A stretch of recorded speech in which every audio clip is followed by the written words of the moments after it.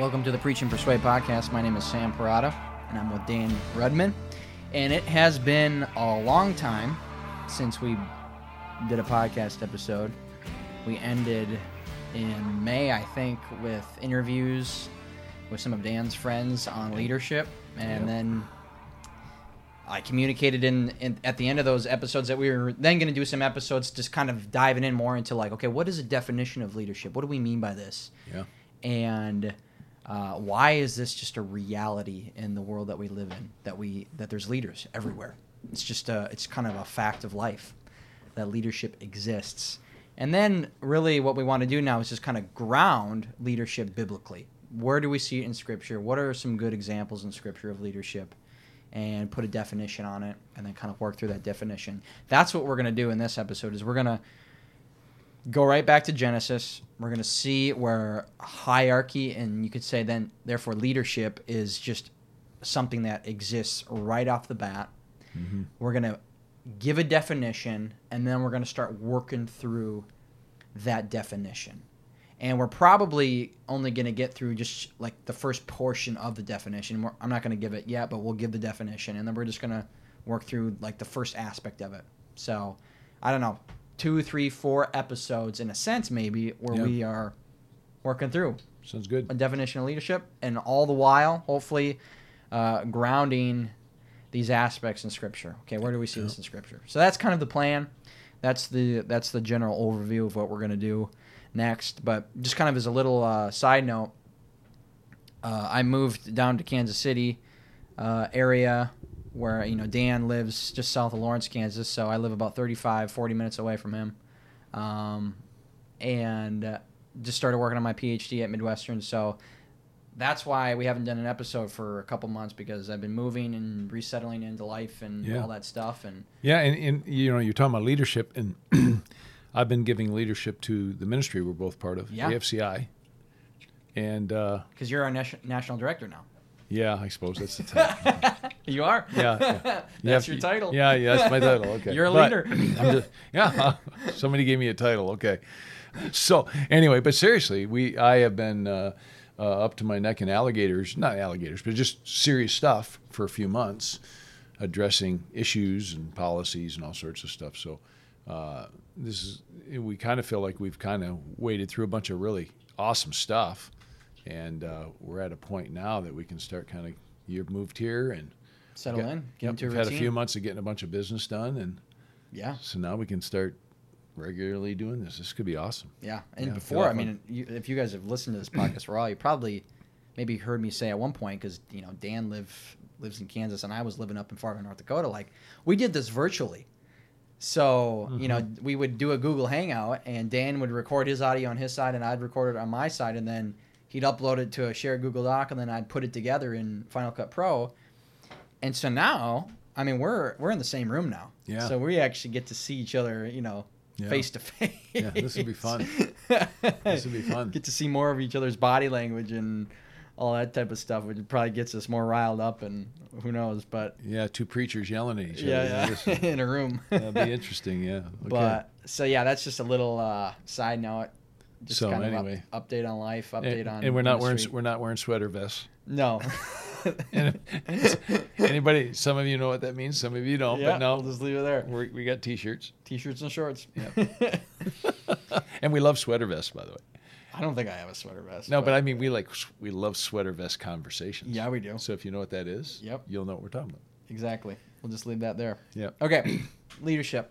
Okay, so back to Genesis, and I'll say, if you want to get the fuller picture of Genesis 1-3, go back to our Manhood and Womanhood series that we did Man and Woman, God's Idea. Go back to the episode that we did on Genesis 1-3, and we fleshed that out more of what's going on in Genesis. But we're just going to start in Genesis just to say, hey, here's the reality. Hierarchy, which is kind of it's a bad word these days. It's a cuss word. It's a cuss word, and it's a connotation word, and people hate the idea of hierarchy. And yet, everybody knows that hierarchy exists. It doesn't matter where you go in life, there's people that have authority over you, whether it's your government, your governing rulers, police officers. Within the police force, there's hierarchy. There's a chief, military. That is the clearest expression of like a chain of command and hierarchy. In the home, obviously we defended the belief that the man is the head of the home, and he has authority in the home. Yeah. And Christ rules over the universe and is, the head of the church and the head of everything.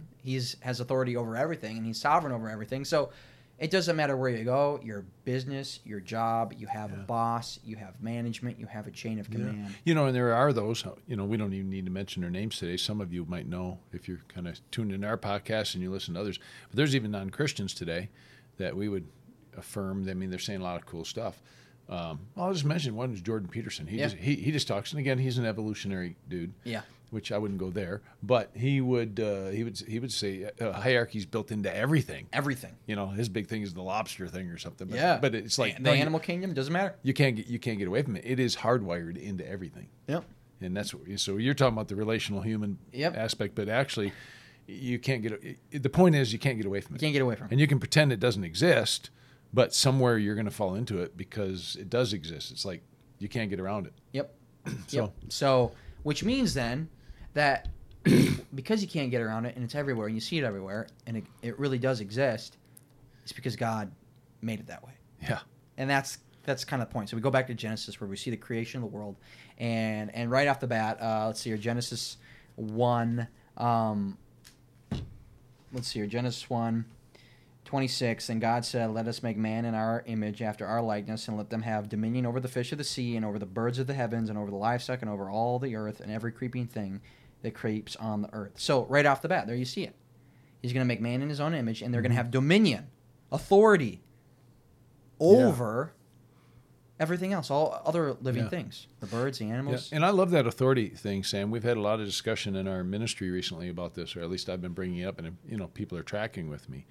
Because even in an organization, you have to determine where authority resides. Right. And we get freaked out by that, and that would be an interesting study, and I've read some things a little more anecdotally. I can't really comment deeply because I haven't spent enough time. But when we think of the last, say, 100 years or so, and maybe it's always been this way, but particularly in our context, there's been this, reaction against hierarchy. Yeah. And some would say it was because we saw these tyrannical leaders, this totalitarian leaders, World War I, World War II, Stalin, Lenin, Hitler. And there can almost be a reaction to that. Right. Like, oh, we don't want that. Yeah. And then you get into our 1960s here in the West in the United States, and there's this utter rebellion against authority. Yeah. And so out of that, you end up with all these egalitarian ideas. You end up with team leadership ideas. And again, not even there might be aspects of any of that has some validity, helpful places in life. Yep. But overall, it seems like it's a rejection of hierarchy that God actually created. Yep. And the reaction is against abuse. Right. Misuse, abuse, sin of that hierarchy, within that hierarchy.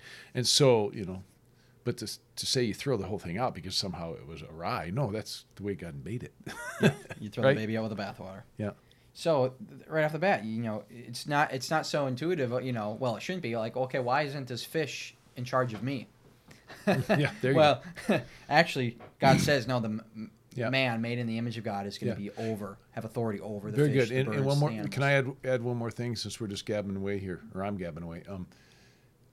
Authority. It's another thing I want to emphasize.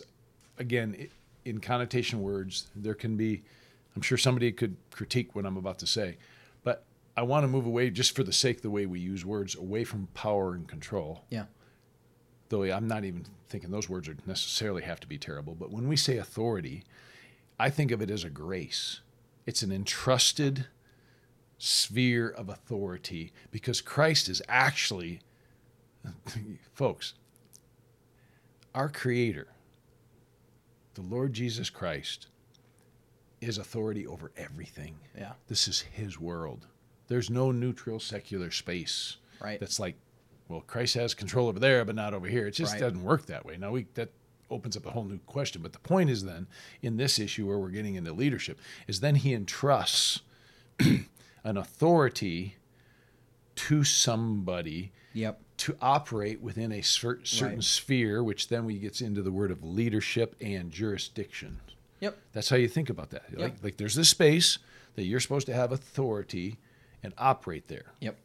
And in a sense, we have to be careful with the words power and control, but it's not to damage anything. It's stewardship. It's stewardship, and it's supposed to produce good. Yeah, it's supposed to produce good. So, Yep. 27, so God created man in his own image. In the image of God, he created him. Male and female, he created them. Mm-hmm. And then kind of a rephrase again. He says, and God blessed them, and God said to them, be fruitful and multiply and fill the earth and subdue it. Subdue it. Like have authority over it. Yep. Rule it. Yep. That's really what that means. And have dominion over the fish of the sea and over the birds of the heavens and every living thing that moves on the earth. Yeah. And God said, behold, I've given you every plant yielding seed that is on the face of all the earth, and every tree with seed in its fruit. You shall have them for food, and to every beast of the earth, and to every bird of the heavens, and to everything that creeps on the earth. Everything that has breath, the breath of life, I have given every green plant for food. And it was so. And God saw everything that he had made, and behold, it was very good. And there was evening, and there was morning, the sixth day. So, boom, the world, the creation. In a sense, that is a jurisdictional sphere. And mankind, male and female, have authority and leadership over it. Yep. They're to subdue it. They have authority over the animals. Yep. So, yep, boom. that's good. And So then, even subdue. Let me throw a couple other things. I probably could have said this a minute or two ago before you said that. Let me clarify a couple things. I like your subdue. Another way to think about that is bringing order. I've always enjoyed that. I know that, again, there's some non-Christian dudes that are talking about that today, but I'm not getting that from them. I think it's always been here. It's bringing order out of disorder. Chaos. Right. Which is in the image of God, because it's what God did. I mean, it's what he did if we were to have gone back Yep. earlier in Genesis 1.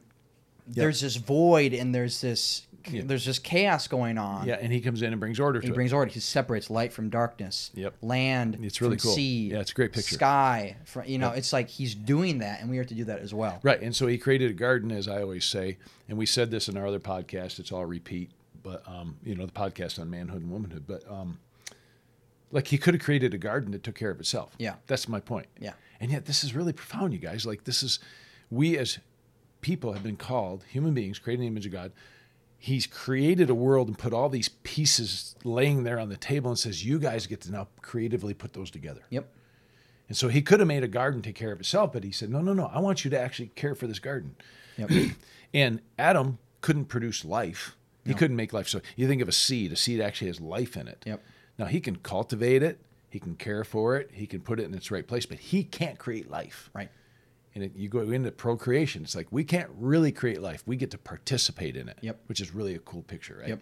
And so that's the idea. Yep. And then he gives them this realm of authority. And the Yep. other thing I wanted to say earlier, just a great example, I probably should have said it, but the difference technically in these technical terms that I want us to think about at least is power and authority. Power is like the big 20-ton truck coming into an intersection, and it could plow over every little car, smash stuff up all at once. Mm-hmm. But you could, with the proper authority, you could take a 160-pound man, or even in our culture today, a 130-pound woman, and you put a uniform on her and put a little badge on the uniform, maybe a car there with a little light flashing around, and they can literally put up one hand and stop a 20-ton truck. Yep. Authority, different than power. Yep.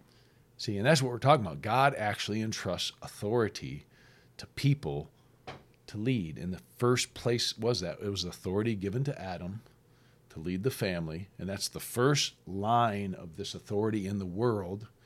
I think you're going to share a quote later about that if you wanted to, but the point is that everything is under the authority of Christ, and then isn't it interesting? The first place is to this man, right, Adam, and then he creates this woman to come alongside of him, and they are to lead together, but he is the head. And that's the first line of hierarchy in the whole world. Mm-hmm. This you might just open up Pandora's box with this power and authority thing. Because I'm thinking, this is what's so fascinating. Yeah. God is the one who has unlimited power and unlimited authority. Okay, good. So he obviously God is over all, but he has all power and all authority. Both. Yeah, that's true. He doesn't just have authority without power. Right. And doesn't just have power without authority. He has both. And part of that, though, is in a sense, a good leader does need to have power because if a false leader comes with power, they can usurp the good leader. Yeah. And that's why, but the flip side of it, you have, like, say, an evil totalitarian regime, and they're setting up themselves as this false god, this counterfeit god. Or a false authority, right? A false authority. And what they need to do is they need to amass military power in order to keep that authority, in order to have that power. So they need to have these giant militaries. And it's interesting that, like, the true leader, Jesus Christ, you know, he has both. Yeah. Like, he's going to come with all authority, and he's good, and he's righteous, and Yeah. he's just, and he also has all power. Yeah. And he's going to wipe out everything with the word of his mouth. Yeah. So, you know, you look at that in Genesis, okay, obviously we've already articulated this. We're kind of giving the cliff notes, but Adam has authority over his wife Eve. Yeah. And they together have authority over creation. And, you know, we see this in both, like, okay, he was formed first from the ground to go work the ground.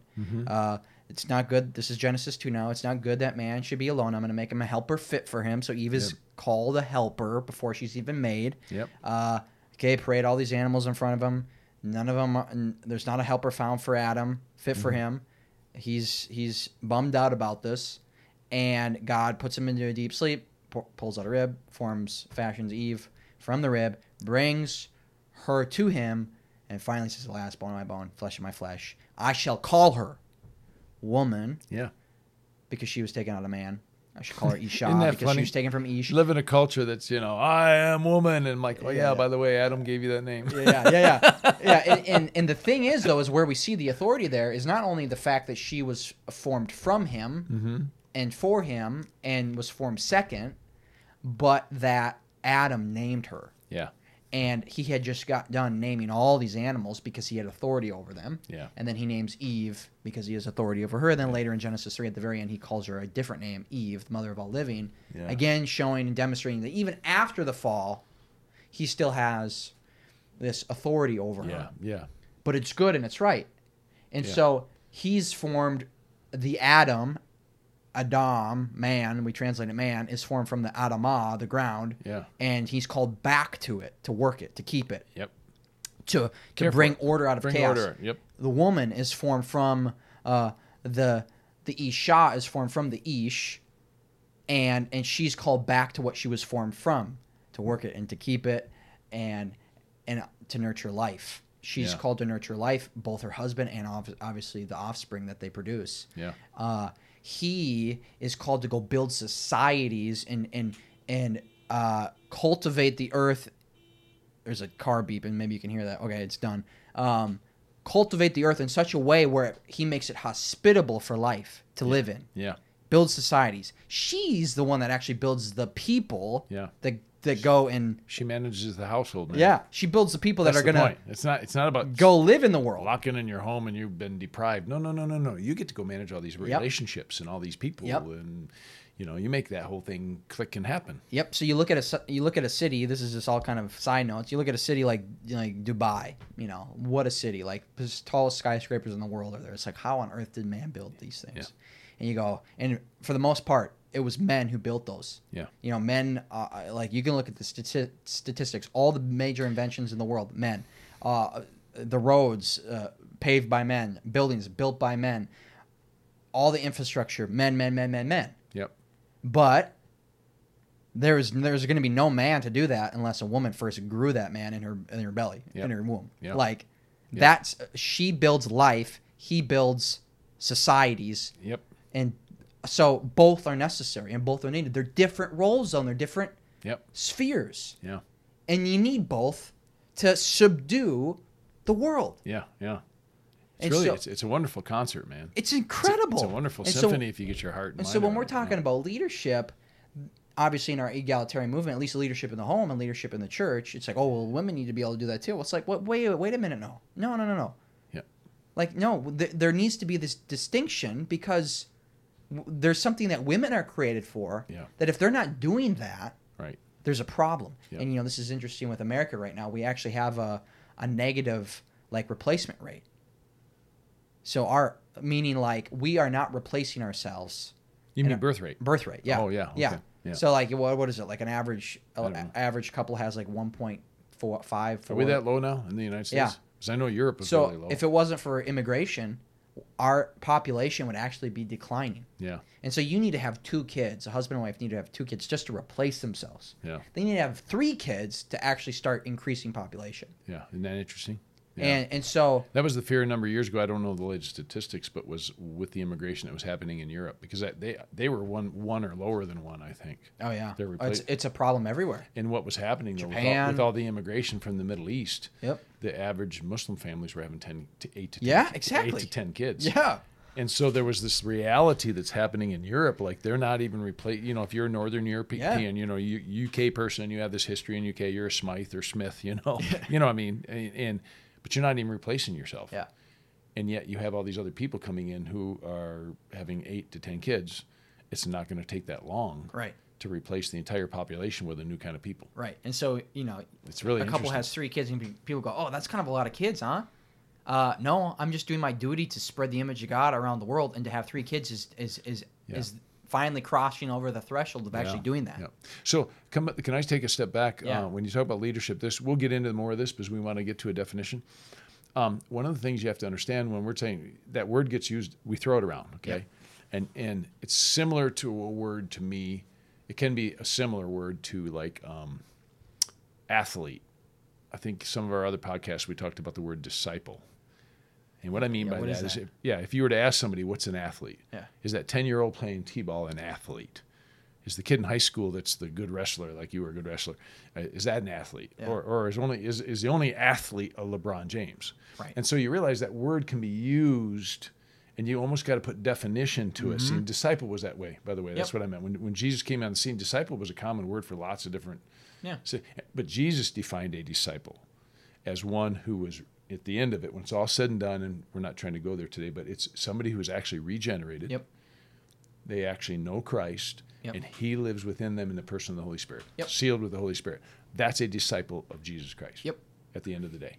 And so what I'm trying to get at then is when you say leader, what I wanted to make a point of when you were talking about that is that women can do this. There's some technical definitions in this that are helpful. Yeah. Women can lead in certain ways, and women can do leadership acts. Yeah. You would say Right. ACTS, leadership acts in certain ways. We're not saying women can't do that. Right. But you're specifically talking in this hierarchy system that God has created. Yep. And we'll get to this. God has called forth leaders Right. to be the head of these Different spheres. spheres of jurisdiction. Yep.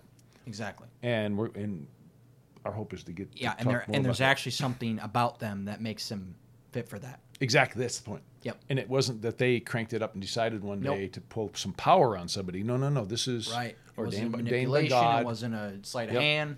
It's ordained by God, and He has called it forth. Yep. Right, and that's what we want to think about when we talk about. So we'll get more to. Yep. So okay, I think that was sufficient to kind of ground the fact that leadership, Yep. hierarchy, this is a thing. It exists. It's everywhere. You can't get away from it. If you Yeah. want to try to get away from it, you end up, just getting it in a different manifestation, and usually in a wicked manifestation. Sure. So hey, we want everybody to be equal in our country, but then what you have is a totalitarian government Yep. who has total power over you, and you're just a slave to them. So that's It happens sooner or later. yep. That's the point. Yep. So it's like, okay, just deal with it. Sooner or later, you're going to have an Somebody's hierarchy. leading, and you want a good leader. Yep. And you want a proper hierarchy the way God designed it. Yep, exactly. And if it's done right, Yep. it brings Paul, people beauty, flourish. goodness, blessing. Yeah. Okay. So let's get to the definition. That we've been using. Yeah, we thought for our podcast it'd be good. This comes from a man by the name of J. Robert Clinton, and I've never met him, but I studied some of his early stuff. Really, back 35, 40 years ago, he was putting together some wonderful stuff on leadership, and I had the real privilege of being able to learn some of this stuff, and I really liked it. And so he gave this definition. We're talking about spiritual leadership here specifically. I mean, it can apply other places, but Yep. but he had this definition that was it's someone with a God-given capacity. That's number one, God-given capacity. You could put an underline around that, and then number two, with a God-given responsibility, Mm-hmm. and number three, influencing. Now here's the big one: a specific group of people, or in this case, we could say a group of God's people. Mm-hmm. Number four then would be for God's purposes for that group. Right. So it's someone with a God-given capacity, Yep. given a God-given responsibility Yep. to lead a specific group of God's people, influence, It's an influence of a specific group of God's people towards God's purposes for that group. So it's kind of that 4-point Yep. definition. It's helpful, and it gives us a little bit of a nice outline to have, a few podcasts over. Yep. Right? So, capacity. That's what's on the docket for right now. Yeah. So, God-given capacity. What do we mean by that, Dan? Well, yeah. Then, of course, I could go there too. That Dr. Clinton defines some of that. But think of this. There's a couple things involved with this. We could talk about, first of all, it's a God-given capacity. We could call it's a God-given calling. And that's why God gives authority there. Mm-hmm. Within that calling, it's a calling, a specific, this is you're called, you're drawn, you're called, you're entrusted. I love that word. With this grace, this capacity to do something, mm-hmm. to lead. It's a calling. And then within that capacity, you have a key part of that would be another thing. Dr. Clinton was so good at coming up with clear, detailed definitions. It was really helpful. That's why I like studying it. Spiritual giftedness. I like that. Giftedness. Not just spiritual gifts, but giftedness. And there was a heavy leaning there on providence. Sure. See God's sovereignty with providence. And so here's what I mean by that. Here's the three kind of things that you'd put together in a giftedness. One is what we think of when you think of spiritual gifts. Many people maybe listen to podcasts have done a little survey, and they've, I seem to have these spiritual gifts, and there's a handful of lists in the scriptures. Yep. I'd have to go back to that right now. We didn't write those down, but Corinthians, Romans, is there another one? Peter. Yep, Peter, where they list these gifts. Mm-hmm. And so there's a gift. You say, oh, God's given me this gift. Maybe more than one, but that's a different discussion. But there's spiritual gifts. But then what I really love is to think through that God, because of providence, has also given a God, within that capacity, he's given natural talents. Yeah. Natural talents. And in that talent, you could even say personality and natural things that are wired in there. Yep. Personality, zealousness, maybe more, I don't want to say passive in the bad sense, but some people are more aggressive and some people are less. Well, that's God. Some of that's God given. Yep. For purposes. Yep. And then so there's these natural talents. So it's from personality all the way, you could say, actual things that you can do. Like some people think better than other people. And we'll get to this, but it's always interesting to me. Like I sit with people that have higher IQ than I do. Yep. I probably don't even doubt it. Talked about you. I've talked about my son. I could talk about other people that are young men that I'm like, oh, they run laps around me. They pick up stuff so much quicker and think so much faster than me. And it's like, okay, they've been given a capacity. We should rejoice in that. Oh, that's cool. Sure. So it's a natural talent. So the first one is when you think of the spiritual gifts, these lists in the scriptures, but then you think of natural talents, and then you think of acquired skills. Yeah. Like an actual skill set that maybe you weren't even thinking about it, but at the age of 8, you were learning something that God, if God is the authority over everything and he's orchestrating everything, he was actually wiring stuff within you to accomplish something later in your life. Maybe it's a business principle. Maybe it's a skill set with your hands. Yeah. It's hard to imagine how he does all this. And so the great examples of this, you had one earlier, Sam. Well, let me tell the one I think of Paul a lot. Yeah. But you had some other ones that would be fun to look at too. But you think of Paul, okay? Before Paul was converted, okay? Mm-hmm. And we could have a discussion. Clearly, God's hands were on him. He was part of the elect even before he even knew it. And just think of his personality. He had to be a pretty rigorous dude. Let's just say that. Call him a zealot. I don't mean that in like a political, technical term, but sort of. Like he thinks these people, these Christians, are doing something wrong against God's anointed. Mm-hmm. And he's going to put a stop to it. Mm-hmm. And he's going out and doing it. Mm-hmm. That's wired in that guy's personality. He's not sitting around contemplating life. He's going and I'm going to go do something about this. That's you think of a personality that would do that, right? Like there's something in that. And then you think about his education. He was educated. He knew Greek. He was in the Greek world. He was in the Roman world. He knew all these languages. He was under the Gamaliel, who apparently was this high-level Judaistic theologian. He learned the best theological school, the best Jewish education, right? Yeah, you said it. I'm a Pharisee of Pharisees. Yeah, he was like a Jew of Jews. The guy was at the top of the heap, right? And that was.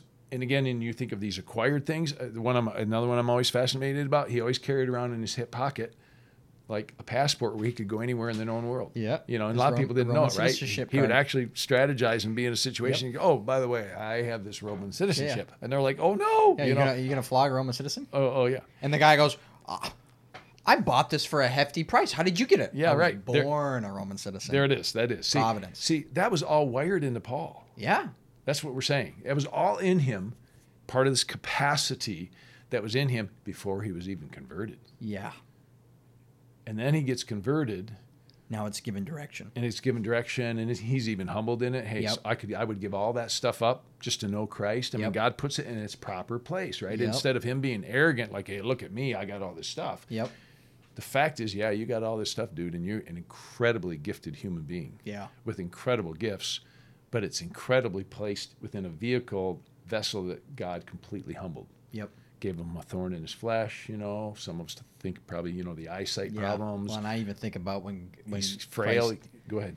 Yeah. converted him, and he says, "I'm gonna teach him how much he's gonna suffer." For Yeah, the yeah, sake of yeah. my name. So it's yeah. You've been given a whole lot, but Oh, yeah. you're not all that. Right. And so God has a plan to use that, and that's what I mean by capacity. You were sharing a couple earlier. Well, I was thinking about Moses. I mean, Yeah, just same think about thing. the whole story. If you just think about the overarching story of what's going on, I mean, again, providentially here, you know, God brings Joseph to Egypt, but because his brothers hated him and betrayed him and sold him into slavery, because you know their dad liked him more, and yet God brought about this famine in the land, the 7-year famine, and gave Joseph the insight and the wisdom to store up grain, Yeah. so that his brothers would then have to go to Egypt to buy this grain, and then through that, obviously they bring all the Hebrews to Egypt to live yeah. for that time so that they could survive, so that these people would live, God's chosen people.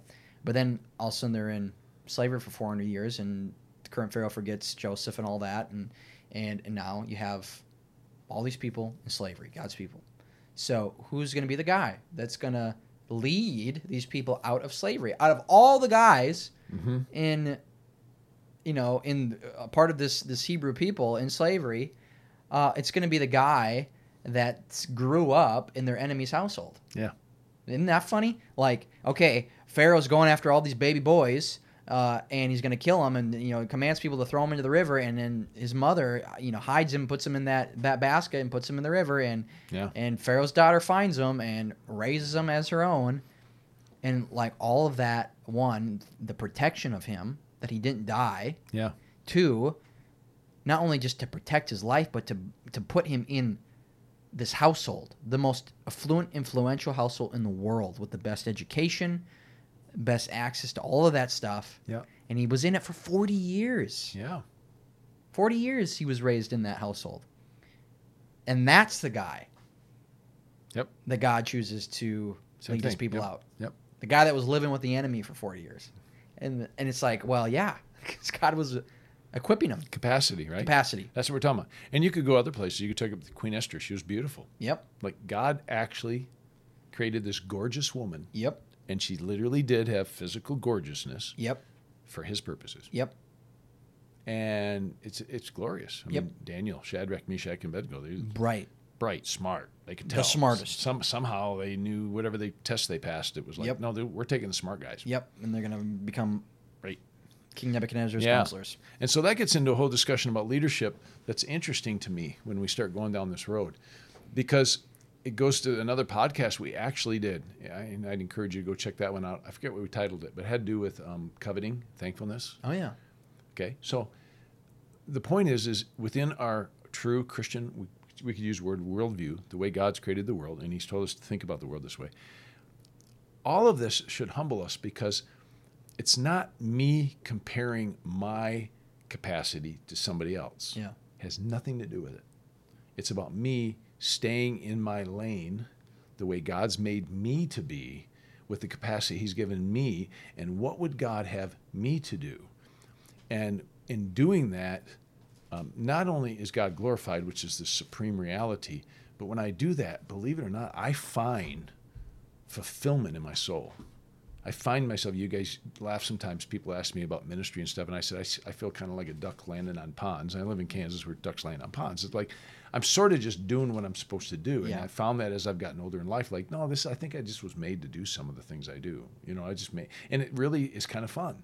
It's like, no, I was made to do this. It's kind of, and I sense that when I'm doing something. It reminds me of that scene with Eric Liddell, I'm assuming, the movie, what was it, Chariots of Fire? Is that what it is? Chariots of Fire? Eric Liddell in the Olympics? Yeah, I think so. During the 1940s. And he was going to be a missionary in India or in China. And when he ran, his sister actually said, hey, you got to quit doing this running thing. You need to go be a missionary. And he said, when I run, I feel God's pleasure. It's like, God made me fast. Yeah. It's just a cool thought. It's like, yeah. And so the point in this capacity thing is that we have this idea sometimes. It's troubling to me, okay? Yep. And here's what I mean. I want to say it with that people would understand. If people were to pursue God and live within the realm that they've been called to live in and not covet, not desire something other than where they were created to be, God would be glorified and they would flourish. Yep. But what I see a lot of times, and it's an interesting thing, and you find this in probably all of life, but you see it in if I could say, our evangelical world. It's almost like to be a leader is a graduation. Yeah. And then it's everyone's right. Everybody's right. It's the idea you can be anything you want to be, or everybody's supposed to climb this ladder. Yep. And maybe this podcast will talk more about that, but I want to go, well, not necessarily. Right. And I kind of joke again. I kind of say the 5'6" guy. I live in Lawrence, Kansas, University of Kansas, won the championship this last year, right? Yep. NCAA. Hoo. Yes. Okay. So anyway, but seriously, the 5'6" guy that came to me at 145 pounds says, "Oh, I know God wants me to be a power forward at KU." Yeah. I'm going to go, I don't think so. Yeah. And I'm not trying to be nasty. I'm just like, no, I don't think so. Not 5'6", 145. You're not the guy. Right. And it's okay. Yep. It's like you need to relook at this and see who you are, because you can't just be anything you want to be. Yeah. Because we're saying this is a God-given capacity. That's the point. Right. God is raising up leaders. Yep. And again, we'll have more of that conversation, but a lot of times in our churches, we're filtering out the leaders. I remember hearing that from even when I was in seminary. I was in seminary in my 30s, so I'd already sort of lived a little bit of a life. Yep. And I'd watched that. I was like, well, the guys that actually could lead the show, because maybe they're not conformist, or maybe because they have their own mind, or whatever it is, they look like a rebel, they look like a stallion, they literally got filtered out. Yeah. Because it was the guys that would always nod their head and go, yes, and they got moved up in the leadership. And I'm like, but wait a minute, they shouldn't be the leader. They're not the actual leader. Right. And so it became this interesting discussion about capacity, right? And if everybody would just say, no, this is what God made me to be, and not everybody graduates to this next level, it's not, because it's not about a level. It's about becoming who God created you to be, right? Mm-hmm. That's sort of what I'm getting at. So this first part of the definition is recognizing a capacity. Yep. And you see this. So you see a young guy who's a non-Christian, unless we could talk about Paul, but wherever he kind of goes, people follow him. Yeah. He's a leader as a non-Christian of his ball team, or he walks in a room and people kind of follow after him. Yep. And it's kind of listen to him. And they listen to him, and it's like, and people that want to dismiss that as like, oh, that's bad. No. There's something in that young guy. It's already wired in there. Mm-hmm. Now, it could go awry. Yep. It could go way off the deep end in the wrong direction. Yep. But if we really believe in a God who creates human beings, yep, the way he wants to create before the foundation of the world, right, before you're knit together in your mother's womb, that person was given those things. And so it should humble any of us that even find ourselves with certain gifts, that it should make us a humility, like, I didn't crank this up. Yeah. And maybe I've worked to develop it, and we've seen that with great athletes, but at the end of the day, whether it's a Kobe Bryant or Michael Jordan, yep, they had to have a capacity already in there. Yeah. Now, they worked their tail off and did a beautiful job, and we should applaud that. Yep. But you can't just it's not a blank slate. No. Not anybody can work hard like that and end up like that. Right. Right? Exactly. And it's the same thing with what we're talking about, leadership, spiritual leadership.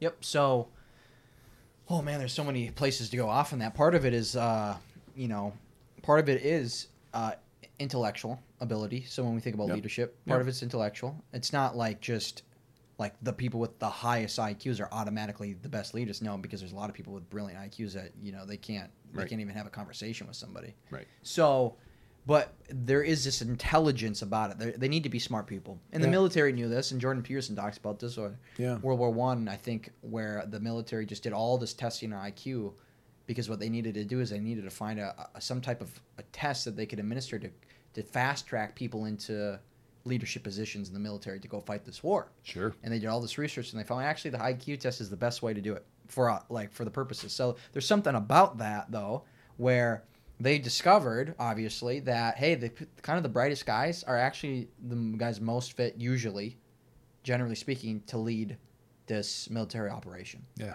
Make decisions, think strategically, Yeah. analyze all this different information, and pop out the decision Yeah. that needs to be made. And you're not saying, because I know you, we've talked about this, it's not like saying IQ is the test for No, leadership. right, that's not what I'm saying. But that is a capacity that needs to be there. Yeah, you need to be smart. Yeah.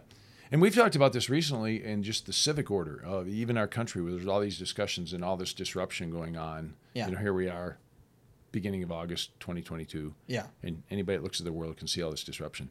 And, the guys that founded our country, the United States, were really genius guys. Yeah. Not saying they were all Christians, not saying they were all right. They were smart though. They were smart. They had brains. They were unique people. They were not just a populist vote. Let's have a election and get the most good-looking, Yep. Person who can kind of sell you something. No, Yep. no. These guys were genius guys. Yeah. They really were. Yep. They were really, which is a different discussion, but I find this comical that you have these people today that are in politics and they think that we should change certain things in our structure as a country. And I'm like, you're not even smart enough. And I've listened to them. You don't even understand why these original guys put this in here. Yeah. It was a genius, proposition. Yep. They knew what they were doing. They knew what they were doing. They were really smart. did. They were smart. So we'll kind of just leave it at that because you can get down a whole rabbit trail with intellect and all that stuff. Right. But there is this, and then I always like to, we're kind of talking about like, leadership in the church, leadership in the home. Yeah. Obviously, we believe that's male. The man is the leader of the home. And people want to say, well, what happens if his wife is smarter than him? And you hear people say that. Well, it's like, well, to quote Doug Wilson, well, before you get married, maybe you should figure out if your truck can pull her trailer. So, Yeah. So if she's a heavy trailer, and she has some wits to her, Yeah. well, then if you're not that smart of a dude, you're not marrying her. She needs to marry someone who's actually probably like a little bit smarter than her. And actually, all the statistics, all these studies that have been done across all these different cultures, Yep. doesn't matter if they're Christian or non-Christian, women actually are attracted to the guy that's smarter than them. Just naturally. Naturally. Doesn't matter. It's That's kinda how the interesting. cards fall. It's kind of interesting. Yep. Yeah. So Yeah. not Yep. every guy can lead every girl. That's not what we're saying. But a smart woman needs to find a guy that can lead her, and he's going to be a really bright guy then. Yeah, she can trust. And that would go, we're talking about intellect. I don't know if you wanted to go somewhere else, but like your previous ones where we talked to the older men. Yep. Well, we talked to some equal age guys too, but I mean like a few older guys. Part of that capacity was character. Right? Yeah, for sure. That's what they were talking about. Could you follow well? Yep. Could you submit to a leader somewhere in your life? I mean, Yep. they brought up a bunch of great characteristics, and you could put that all in a category. So it's not just IQ and intelligence, though that's part of the capacity. Right. Another part of the capacity is, have you demonstrated somewhere in your life a humility or an ability to follow? Yeah. To follow well, to follow discipline, to have order. Right. Have you demonstrated that somewhere? Exactly, because here's the deal. It doesn't matter where you're at in life. It doesn't matter if you are the top dog of a giant company. Yeah. There's still somebody who has authority over you in some sphere of life. Yeah. So especially Al Nagin Yep. and Alan Tullifson in those interviews. Well, JD said it too. But there's something about a man who's submitted. JD talked about the ultimate submission is to the fear of God. Yeah. Yep. And then the other guys were talking about practically in life. They all had to learn to follow. Yep. In some capacity in their life, they were an employee working for somebody else, and their goal was to be the best employee they could be and listen to orders and do that, right? Mm-hmm. So that's a capacity, is what I'm saying. Absolutely. And that demonstrates a character and Yep. a bunch about integrity. Yeah. Yep. Absolutely. Yep. So, something that was on my mind, another capacity thing. Well, you said it. It kind of sparked a thought in my mind where you said, some of these organizations and stuff were filtering out all the good leaders, and Yeah. you're wondering, well, why was it? Well, maybe because these people were a little bit stubborn or independent thinkers, Yeah, or yeah. And this kind of goes to maybe Al Mohler's book a little bit. Which we've worked through Yep, together. and MacArthur said it. I'll say it. I had to read a number of leadership books for seminary. This was the best. This is the best leadership book I've ever read. Yeah, The Conviction to Lead, if you Yep. haven't heard of it. And Not a hard read. It's really wonderful. No, it's 25, great. 25 principles for leadership Yeah, that so matters. it's about 25 chapters, very brief Yep. chapters, all in these different principles. But Yeah. and his story is so cool, and you could just read the book, and maybe you already know Al Mohler's story, but he graduated with his PhD from Southern Seminary, young, probably at about like I don't know, Early 30s. I think, like right? 29, 30 maybe, Yeah, right. early 30s, somewhere in that range. Worked as an editor for a few years, and then Southern was going liberal, and was liberal, and their board or whatever that was entrusted to hire the next president to steer the ship back conservative, he applied, and they're like, we want you. We think you can do it. So at like early 30s, Yep. he gets hired as the president of Southern Seminary. Which is Southern Baptist. Yep. Which some people might not know all Yep. what that means. Yep. But yep. Yeah, Southern Baptist Theological Seminary. Key seminary in Southern Baptist Yep, circles. one of the biggest evangelical seminaries in the world. Yep. And he leads. And what does he do? He basically fires The entire board. the entire faculty Yeah. that just got done 3 years previously teaching him when he was a PhD student. And now he comes back, this young hotshot guy, firing these old Yeah. professors that were liberal, that taught him. And you go, whoa, that's something. But why? Because he had a conviction Yep. about what the Bible really teaches and what this institution really needs to be. Yep. And they were biblical convictions. Yep. The Bible is the ultimate authority. Yep. And some of these guys don't believe that. They're out of here. I don't care if they're 70 years old and were my teachers one day. I've been hired to do a job to steer this conservative and to lead this Yeah, institution. given the authority to Given do the it. authority to do it. It's not like he just came in there and said, I'm the new president. No, he was Yep. hired as the president. Yep. Entrusted with And that trusted authority. with that authority. Yep. Now he needs to Do it. do it. Yeah. Doesn't matter if he's young. He Yep. has to do it. Yep. So part of that then is like, okay, the leader needs to have this ability to just kind of draw the line and go, this is the fundamental belief Yep. of whatever this is. It doesn't matter if it's a company and this is the mission of the company or vision of the company or what we do. This is why we exist as a company, and the leader holds the employees to that, whatever. Or in the church, obviously we know we have our ultimate authority, the Right. scriptures. And the purpose of the leader of the church, obviously shepherd the flock, but to feed them the good word of God so that they become holy and are sanctified. Yeah. And he needs to have a conviction then of that word. And so if somebody comes in teaching false things, he needs to be able to say, nope, Yep. nope, not in here. So under capacity, I think what you're saying, right? So we kind of talked about, Yeah. And I mean, again, we don't have the perfect list here, but just think through capacity. They have an intellect. They have Yep. character. Yep. And in this case, like you said, in fact, the title of his, there's a lot more than just this in the book, but it's all grounded in conviction. Conviction. This man has a biblical conviction. He is convinced that God Yep. said, "Thus says the Lord." Yep. And he's not going to deviate from Yep. that. Yep. And so there's people, again, personality. Yeah, this is part of personality. This is part of You're personality. dovetailing into personality. Yeah, aren't you? because this is part of personality. Some people just don't have in them the ability to draw the line. They want harmony. They want everybody to get along. They want to be nice. Which aren't bad things. I'm not saying they're bad things. Right, yeah. I'm just saying they're not cut out for leadership, Right. and that's fine. If those things take precedence Yeah, over exactly. There's these convictions of truth. And that gets into a discussion in the scriptures why there were men elders. Yep. Because men tend to, Yep. again, if you just really did male and female studies, These women studies have been done. Women were more created for management of a household, coming together, trying to get everybody to get along, which Yep. again, I mean, we can't live without that, Yeah. right? That's what Yep. I mean, you and I grew up It's called trait agreeableness. agreeableness, and women were fundamentally made that way. Okay, Yeah. it's bell-shaped curve. We could have that discussion, but This is really interesting. Peterson's talking about this. He goes, "What?" He's trying to figure out. This is just a theory that he's been pondering. Jordan Peterson. Okay. Yeah, because he did so much research in the big five traits and trait agreeableness and all that. Yeah, didn't he come up with like 16? Go ahead. Anyway, A bunch of them. so he's trying to come up with a theory. Why does all the data, the literature, all these different studies that have been done, these psychological studies, show that women, like the majority of women versus men, they're more agreeable Yeah. than men, and men more disagreeable. Yeah. And he's thinking of it evolutionarily. Obviously, we're coming out of just God's design. Mm-hmm. So but we're still looking at the same data, if that makes sense. We're still observing the same thing, but we come at it from different angles. But he comes with a very interesting thesis, and or hypothesis. He says, I think it's because women are the ones who are caring for infants. Yep. And in the first 6 months of an infant's life, usually, like, the infant's never wrong. If they're crying, they actually need something. And you can't just be disagreeable about it Yeah. and just say, let them cry. They don't need anything. Men actually kind of think that way, Yeah. even with a baby. Yeah. Oh, well, whatever. Why are they crying? Yeah. Just leave them alone. Ah.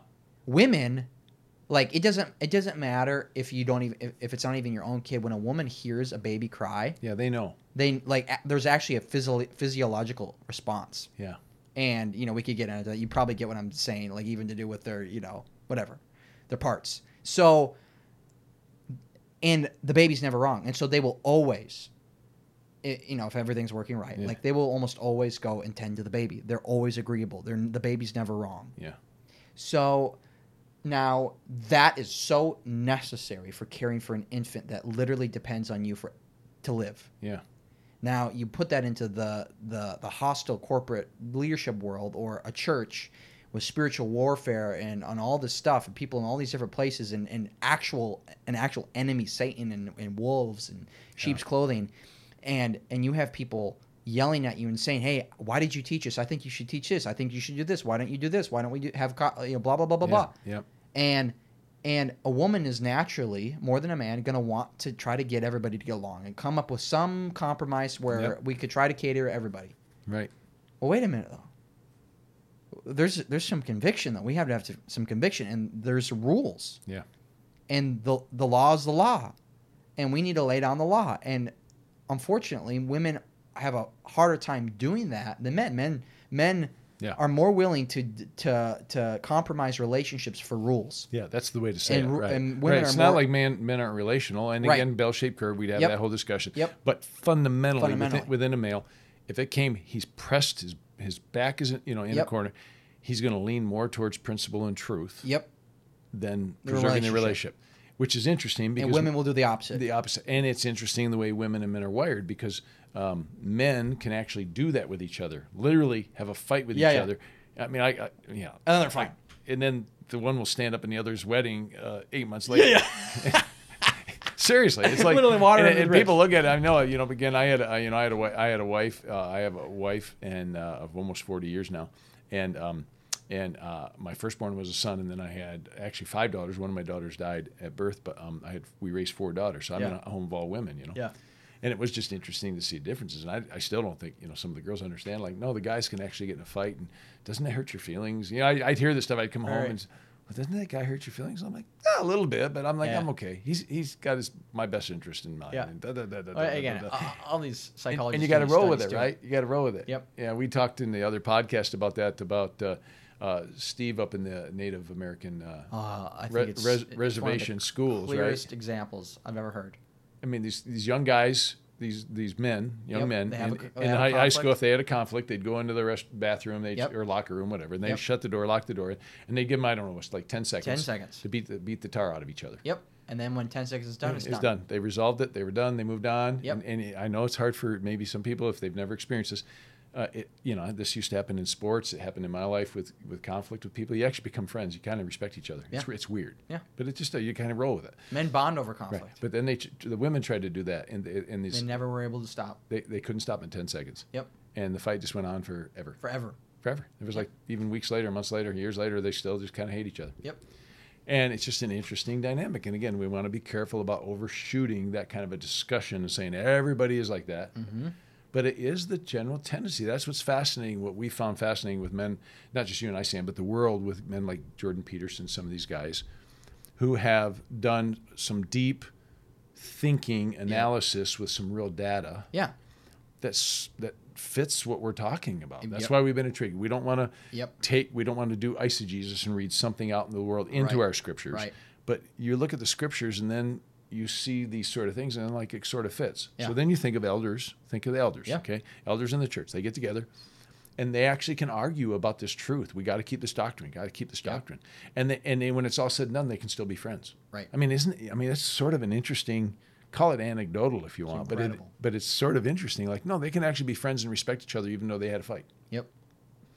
And so, again, where you're going with this, if we were to kind of step back a couple steps, we're talking capacity. Capacity. There's a God-given, God-ordained capacity within a person Yep. that he gives, and he's calling them to lead, Yep. gives them a realm, and there's a capacity there. There's gifts, Yep. there's talents, there's acquired skills, there's intellect, Personality. there's character that's developed in his life somewhere along the line, hopefully still developing. There is right down to this personality, kind of an agreeableness or disagreeableness. And again, that can be overstated, but the point is that the part of that capacity is an ability to walk with conviction and say, it's not like I want to violate friendships. I love people. A godly man will say, no, I love people. I don't want to, and I want to do everything I can to try to preserve this relationship. Right. But if I'm pushed to the wall, I have to stand with God on this truth. Right. And I'm held responsible. I'm held responsible with it. And it's not like I'm going to lose the friendship over it. But if I have to lose friendship over it, I will lose the friendship over it for the sake of truth. Yep. And it's a capacity. It's in a leader. And coming back, one of the things I said earlier, this is why this discussion is so important culturally, because what we do is we have, again, some person, like I said, the 5'6", 145 pounds, we have somebody who thinks that they're supposed to be a leader because somehow in their mind it's a graduation to a higher something. Yeah. And then they go to, let's say, to a seminary and they learn some knowledge, or they go someplace and get some knowledge, and now they think they're a leader. Yeah, and they can even get I got my MDiv in leadership, and now therefore I'm a leader. And it's like, well, that doesn't necessarily make you a leader. No. It's again, and so I could even go to a different realm. I have a good friend of mine who has moved himself up in the world in an engineering firm. Yep. A huge one. And he says this. He says he gets these young, mostly I think probably young men, the way he talks, they come right out of college. Yep. And they've learned some engineering skill. Yep. And the first thing they say is, "Oh, I want to be a supervisor. I want to be a leader in the engineering thing." Now maybe they're just trying to show that they got moxie and they want to develop. But he's like, well, no, that's not what I'm hiring you to do. I'm hiring you to sit at an office and do technical work on a piece of paper with a calculator or whatever it is, right? And it's like it takes time to develop that. So the same sort of thing that sometimes people, again, we're kind of talking on the podcast for a variety of things, but when I see the church, sometimes I think, no, I want to know if that guy can lead. Yeah. So, and maybe I said this in another podcast again, but I love the statement of the president of the seminary that I attended. As I mentioned before, Dr. Don Weaver, and he would say, a leader with no followers is only out for a walk. Mm-hmm. And he probably picked it up somewhere else too, but it is an interesting statement. It's like, I want to see somebody's followers. Yep. This young man that tells me he leads, introduce me to some of the people who followed you. I want to see them. I want to know what their life is like. Yep. To see your influence, right? Yep. And again, that's a capacity. And I'm not saying it's perfect, this perfect test, because there's always development and growth. God can take any young man and turn him into whatever he wants to. But there's this capacity that we keep emphasizing in the first part of this definition. And we said it's a God-given capacity. Yep. Again, we're taking it from Dr. Clinton, with God-given responsibility to influence, really leads a specific group of God's people for God's purposes for that group. And so this is that first capacity idea. Yep. And I think you just brought up something really insightful. Maybe we'll just kind of wrap it up after this. But sure. This is a problem in the church right now, a huge problem. And remember, I prefaced this whole series with we're seeing a problem in the church. And COVID exposed it. Social justice exposed it. We have all these guys in all these churches, all these guys leading these churches where you go, I don't know if this guy's really a leader. Yeah. How we've defined it. Yeah. and something's going on here, Yeah. and there's a lot of people leaving his church, Yeah. and there's just Or maybe he's a leader and he's failed, right? We saw a lot of failed, failure of yeah. leadership in the scriptures. So the- God gave him the capacity, but maybe but go ahead. yeah. But the interesting thing about pastoral leadership and you got a lot of your mainline denominations, and Yep. kind of the technical definition of your mainline is more your liberal denominations, your Okay. big Methodist liberal, Sure. PCUSA liberal, Lutheran liberal. It's all Yeah. liberal. Yeah. So, and a lot of these denominations, you as a pastor get placed in a church, Yeah. and so maybe you've never led anything in your life. You go to Right. seminary, you get this degree, and then the denomination, the bishops, whatever. Okay, you're gonna go placed. Yeah. You get to go placed in this church over here in this little small rural town, and you're gonna lead these people. You're gonna be their pastor. Right. And so you see all these pastors of all these mainline denominations, and even good evangelical denominations too. Yeah, it's happening And you there. go, you're kind of a wimpy, weird guy. I don't know how on earth anybody on earth would ever follow you anywhere. Right. I wouldn't follow you to the Okay. bathroom. And somebody could be listening to this and kind of feel like that statement sounds arrogant. Yeah. We're not trying to be arrogant. We're trying to be honest, though. Right. You do see this. Right. There is. Because- If you'll sit back and look, you'll see this. Right. And so in that interview, I saw an interview with a professor that left one of the, I won't even mention it, but probably doesn't matter. But he left, what we tend to think of as an evangelical, at least traditionally conservative seminary. Yep. And he was burdened by this because I loved how he said it in the interview, is that many of our seminaries are increasingly not raising biblical men, but raising scholars. Ooh. See, they're trying to compete. These seminaries are trying to compete with the academic world. Yep. And this is exactly what I'm saying. So you take this guy that doesn't have necessarily some of these capacity or these qualities within a capacity. Yeah. But he decides one day, Yep. I want to be a leader. Yep. And he thinks that the way to do that is to go get this degree. Right. And he becomes a scholar. Right. Meaning some area of study he can do. Yep. But he's not been equipped and trained as a biblical leader. And he might not even have the capacity for it. Might not have capacity. Right.